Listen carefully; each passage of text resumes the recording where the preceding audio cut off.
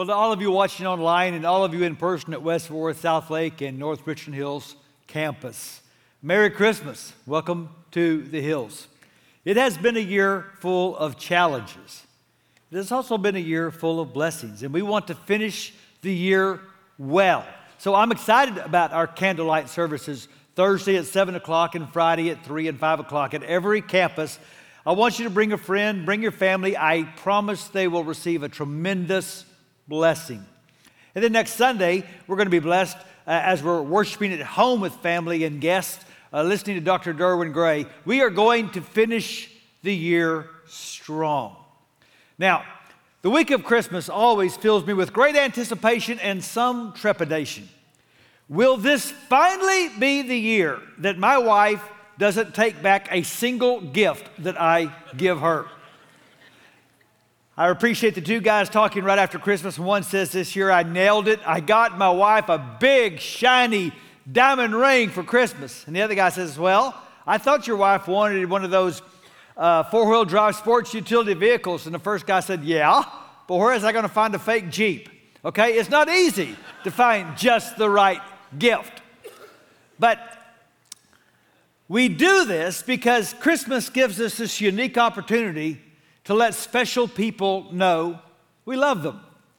And we do it through our Christmas cards. We do it by showing up at their house and singing carols, by making and bringing a lot of food, by giving gifts to one another, even by decorative wrapping. Yes, we wrap our presents as a way of saying we care about you. That's why, for example, when we first married, I never wrapped Jamie's gifts. I'm bad at wrapping. If you get a sack with no tissue paper stapled together, that's me. But I would take Jamie's gifts and I would take them to a special store to get personally wrapped. I would do this for no one else, but I wanted even the wrapping of her gift to say that she was special. See, what we've done in this series this month is argue the greatest gift ever was placed in a manger by his virgin mother.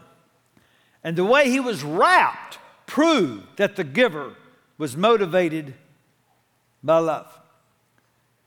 What Christmas does is help us know who God is. How would we know if he didn't make a move in our direction? Oh, granted, the vastness of the universe would communicate somehow that the Maker is powerful. The intricate design of creation would communicate that the Creator is wise. But how would we ever know that God is love if he had stayed in heaven? Seminary professor Al Lingren tells the story of taking his junior high son fishing. They had a lot of time to talk, and the boy said, Dad, what's the hardest thing God ever tried to do? And so being a good professor, he turned it around and said, well, what do you think? And his son said, well, after science class, I thought maybe making the whole universe would be the hardest thing God had to do. And then listening to the stories in Sunday school about Jesus' miracles, I think maybe things like coming back from the dead. But then talking to my friends at school, they don't know God. I think the hardest thing God's ever tried to do is to help people understand him and know what he's like. Brilliant answer. And his father replied, son, you're right. That's the hardest thing God's ever tried to do. And there's only one way he could do it. You see, what I love about Christmas is that it challenges the bad rap God often gets. Do you know no being in the cosmos gets slandered and misrepresented more than God? God is constantly getting a bad rap. From some people who depict him as this aloof, ticked-off deity that is impossible to please. By other people who view God as some austere rule maker who gives you a bunch of commands and says, try to fix yourself. Some people give God a bad rap by accusing him of being absent when they needed him. And then I hear a lot of people give God a bad rap for breaking promises he never made. Can I just tell you that God never promised that if you would be obedient, he would give you an easy life, that you would never suffer or have a trial or have a relationship be hard. He never promised that. Yet God is constantly slandered by that and other baseless accusations. And how does he respond to all this? He responded by the cry of a baby in a stable in Bethlehem.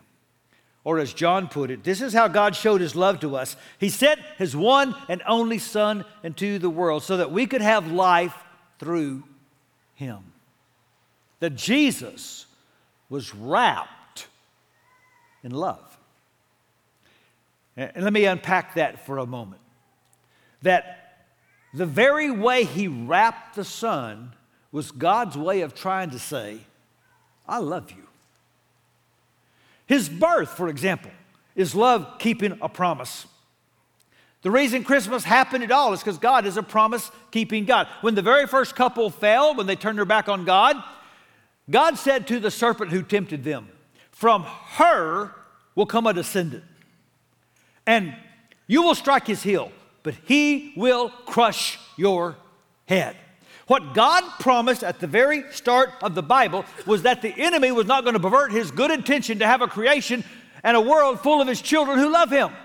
That God was going to do something about it. What Bethlehem was God launching an offensive against the enemy that he had promised long ago he was going to launch. And so the Old Testament is basically the story of how God is preparing the world for the keeping of his promise.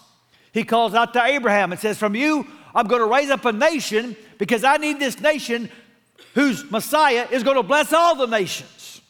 He pulls Israel out of bondage to foreshadow a greater deliverance that is on the way. He establishes a kingdom with David, again to foreshadow that there is a greater king and a greater kingdom that is coming. He has prophets predict the coming of this ultimate deliverer and king. And yet every person God used to prepare for the promise, every prophet, every priest, every king, was a deeply flawed person. And yet broken people could not keep God from his promise. Broken people will not cause God to break a promise. Let me tell you why that's important. Because some of you have been wounded by promise breakers. The pain is real, and some of you are dealing with it right now. Maybe it was a parent, or a mate, or a mentor, or a business partner, or a former friend. And they broke a promise. And their unfaithfulness has deeply wounded your spirit. And here's what the enemy wants to do. He wants to step into that pain, and he wants you to project it onto God and give God a bad rap. That's one reason we need Christmas. To remind us God doesn't break promises. Christmas is a love you can depend on. I'm one of two sons, the oldest. My father loved sports, so his boys loved sports. His boys played sports when we were young, lots of sports. My younger brother was a good athlete. He always played. He almost always played very well. So my father had the experience at almost every game of having other parents tell him how proud he must be of his son. And then there was me. I was a very average athlete. Often there was no guarantee I would get to play at all. I cannot tell you how many hours of his life my father sat on a bench watching me sit on a bench. I remember one frigid February in baseball. I had a doubleheader. I didn't play the first game. I didn't get to come up to bat until the very last inning of the last game and struck out on 3 pitches. And I never had to wonder if my dad would not be there at the end of the game. Never had to wonder if he'd get tired and leave. I never had to wonder if he would show up. My dad promised he would be at my games Not because I was a good athlete, but because he was a good father. And Christmas says, you have a God that has promised to show up, and he did. Christmas says, God will do whatever he says he will do. And what God says he will do will be good. Because if his birth is love keeping a promise, his life is love put into practice. You see, Jesus knew that God gets a bad rap. Just as true when he was born as today, all kinds of views about God that were misrepresentations. In fact, in many ways, the mission of Jesus wasn't to get God to change his mind about us. It was to get us to change our minds about God. And Jesus did that by being God's selfie. It's not just that Jesus is like God, it's God is like Jesus. John says, no one has ever seen God, but God, the only Son, is very close to the Father, and he has shown us what God is like. And what is God like? Well, God is love put into practice. God really likes to love people. If God is like Jesus, then God loves Jews and Gentiles. He loves rich young rulers and little old tax collectors. He loves prodigals and he loves elder brothers. God loves religious people, and God loves people who've been hurt by religion. And God doesn't just love people with words. If God is like Jesus, God loves people with deeds. God wrapped himself in flesh and then wrapped himself in a towel. He didn't come to be served, but to serve. Peter summed up the whole life of Jesus in this one phrase. You know, Jesus went everywhere doing good. If he saw hungry people, he made sure they got to eat. Sick people got well. People possessed by demons got released. People cast out and discarded got embraced and wanted. He went around doing good. Now, the mission of our church is to make and grow people that follow Jesus, people that imitate Jesus. So, in some ways, the mission of our church is to produce a bunch of do-gooders. And if we are do-gooders, we're helping God get a better rap. We're changing the impression people have of God, just like Jesus did. And church, you're doing a good job. So many of you are doing good, serving in our children's classes, giving up vacation time to go to Royal Family Kids Camp as counselors, going once a month to a school to mentor fourth graders in Academy 4, having respite nights where you serve children with special needs, advocating for asylum seekers, fostering children. You're doing good, and you're giving God a better rap. And what about your generosity? You're such a generous church. In fact, I've got some cool news. Not only have we gone over our harvest offering needs for next year regarding mission works, church plants, evangelistic efforts, you did last year too. Last year you went over our needs by over $500,000. So we had the joy of deciding what to do with it. We didn't want to put it in some fund and for a rainy day. We said, no, you gave the money to be used, to be given away that year. So we have. We got together with some Bible translation organizations consistent with our nation's and generations' goals and said, we want to help do more in Bible translation work. We're helping to fund a translation of the scriptures for the Duke people on the Solomon Islands to read the Bible for the first time. We gave money to some of our church planners. Next month, we are funding a retreat for church planners across the nation just so they can have some renewal. Hey, this is cool. Nations and generations goal for the next 5 years is to help start 15 churches. Well, guess what? The goal is now 16 churches. You gave so much money, we have enough to help get another church started. Isn't that cool? We were able to give $50,000 to missionaries in Greece to help Afghan refugees who are resettling after having to flee their country when the Taliban took over the government.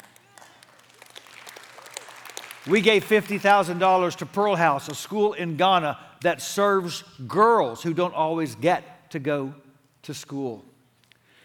We gave $30,000 to our Celebrate Recovery ministry because it's growing so fast, helping people break generational sin to bless the next generation. We even bought it just slipped me. Ultrasound. Yeah, we bought an ultrasound machine for a Christian clinic in the mountains of north central Mexico, helping the Tamahara people. Church, we were able to do so much good because you're generous. And when we do good, we help God get a better rap. You see, when love gets put into practice, people get helped, especially people that can't help themselves. And what Jesus showed us about God is that God likes to help people, that God likes to treat people better than they deserve. That what most people think about God is not true. God likes to love people who don't deserve it. Now, to illustrate, we're going to take a quiz on every campus and online too. Who is the greatest character ever in a Christmas movie? Is it George Bailey in It's a Wonderful Life? Is it Bob Wallace in White Christmas? Or is it John McClane in Die Hard? And yes, we're going to settle it. Die Hard is a Christmas movie. So let's just take a vote. Hold up your hand, every campus, online. Is George Bailey the greatest Christmas character ever? Is Bob Wallace the greatest Christmas character ever? Is John McClane the greatest Christmas character ever? Okay, I'm here to settle it. You're all wrong. The greatest Christmas character ever in a Christmas movie is Ralphie. And if you haven't taken your kids to see A Christmas Story, you need to repent. I love that movie because there are several scenes that preach the gospel. For example, Ralphie's obsession is a Red Ryder BB gun.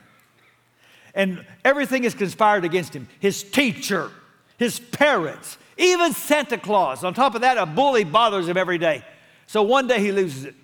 He starts pummeling that bully, obscenity spewing out of his mouth, and his mother catches him and takes him home and tells him to go up to his room and wait for his father to get home. His father is a quick-tempered man.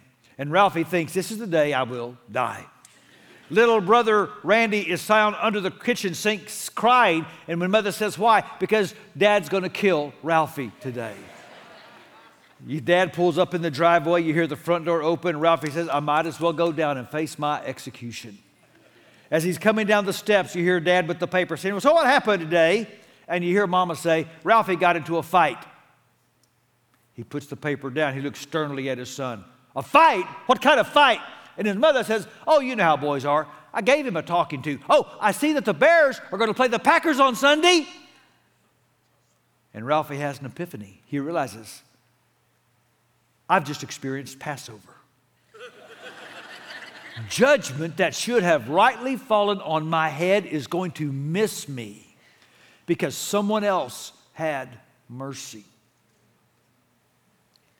Christmas says God loves you with a love you will never deserve. In fact, it says God loves you to death. And so if his birth is love keeping a promise, his life is love put into practice, his death is love paying a price. Here's the thing, we're not okay. I know the cultural Kool-Aid we're told to drink says everybody is okay just the way they are, but none of us are okay. None of us are what we ought to be. If I'm okay and you're okay, there never would have been a Bethlehem. We're not okay. We've all sinned. We've all fallen short of the glory of God. And what we deserve is to be separated from God forever. God would be totally just if he said, you will spend eternity without me. But God could not stand the thought of heaven without us. And so he came to earth for us. He came to our place. He came to take our place. You see, the essence of sin is I put myself where only God belongs. And the essence of salvation is God's willingness to put himself where only I belonged. The wages of sin is death. A man should die for his sins. But the God-man, fully God, fully man, was born to live a sinless life so that he could die for me. Only divine wisdom could have birthed such a salvation. And only divine love could ever allow such a salvation to be birthed. The cross is God's ultimate argument against the bad rap he so often gets. Paul says God shows his great love for us in this: God died for us while we were still sinners. John says this is what real love is. It's not our love for God, it's God's love for us. He sent his Son to die in our place to take away our sins. The cross is the ultimate argument against the bad rap God so often gets. So, a lot of us have been blessed by a book called The Ragamuffin Gospel. It was written by a Catholic priest named Brennan Manning. His name wasn't Brennan when he was born. He grew up in Brooklyn. His best friend was Ray. They did everything together, went to high school together, bought a car together, double dated together, enlisted in the army together, went to serve in Korea together. They're in a foxhole. Ray's chewing a candy bar. A live grenade came into that foxhole. Ray took one look at his friend and put his body over that grenade, and the explosion killed him. And so, when Manning returned and decided to become a priest, at his ordination, they said, you must choose the name of a saint. And so he chose the last name of his best friend, Ray Brennan. And years later, Brennan Manning is in Brooklyn visiting Ray's mother in her apartment. And he asked this question: do you think Ray really loved me? She got up off the couch, shook her finger in his face, and said, what more could he have done? And in that moment, he says, I had an epiphany. I imagine myself standing in front of the cross, wondering, does God love me? And Mary coming and getting in front of me and pointing to her son and saying, what more could he have done? Nails don't hold God on a tree. His love for you did that. And so my hope and prayer this Christmas is that you would let God love you. For some of you, that's really hard. Some of you wore yourself out last year trying to convince God to love you. Some of you have been told enough lies about God, you're not sure if he's there, and if he is, if he would care about you at all. Some of you, it's what you've done. Some of you, it's what someone did to you. My hope and prayer this Christmas is that you would finally just let God love you. You can't do anything that would make God start loving you more. You can't stop doing anything that would make God start loving you more. Because His love for you is not based in your nature, it's based in His nature, which means that His love never fails and it never gives up. Paul put it like this: I'm sure that neither death, nor life, nor angels, nor ruling spirits, nothing now, nothing in the future, no powers, nothing above us, nothing below us, nor anything in the whole world will ever be able to separate us from the love of God that is in Christ Jesus our Lord. He did not say that if God loves you, nothing bad will ever happen. What He said was nothing can ever happen that is going to cause God to stop loving you.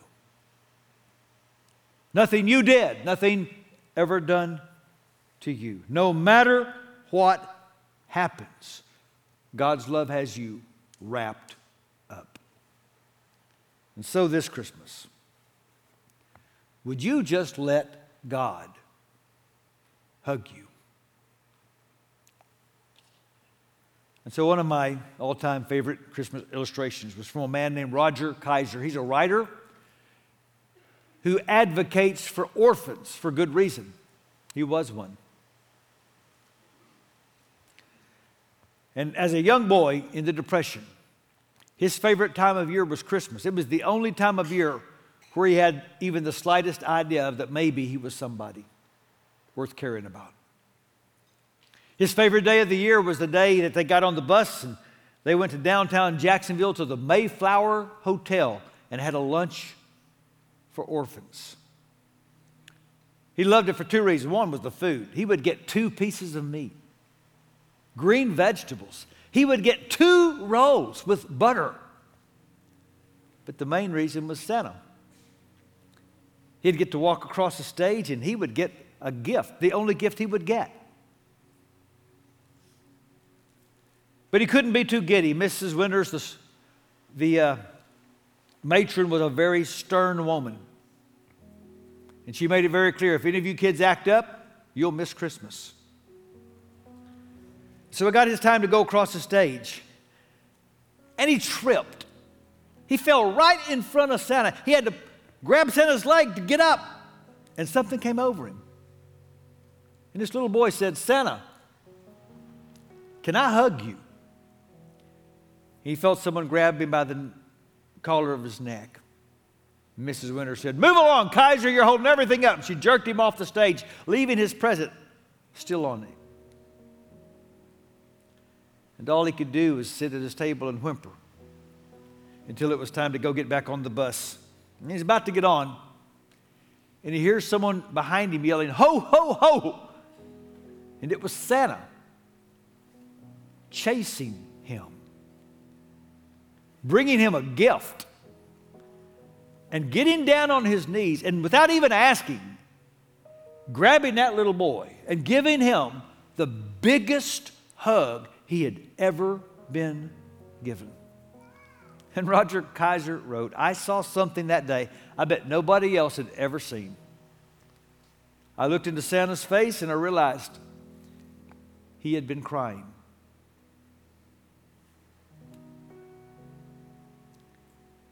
God came so far, because you were worth it. Because He loves you. And so, this Christmas, would you let God hug you? Let's bow our heads. And so, Father, I'm praying that this message will touch hearts wherever it's heard.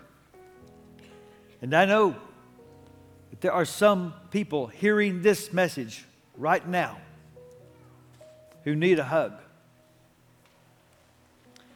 Whether it's lies they've told or lies they've been told, things they've done or things done to them. What they need more than anything this Christmas is to be embraced by a love that will never let go. So, Holy Spirit, I'm going to ask you to do something supernatural right now. Would you, in some tangible way, manifest your presence? Would you help whoever needs it right now to feel the hug of God and to really believe they are loved.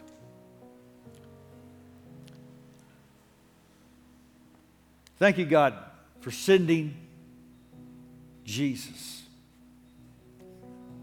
to show us who you really are. We pray in his name. Amen.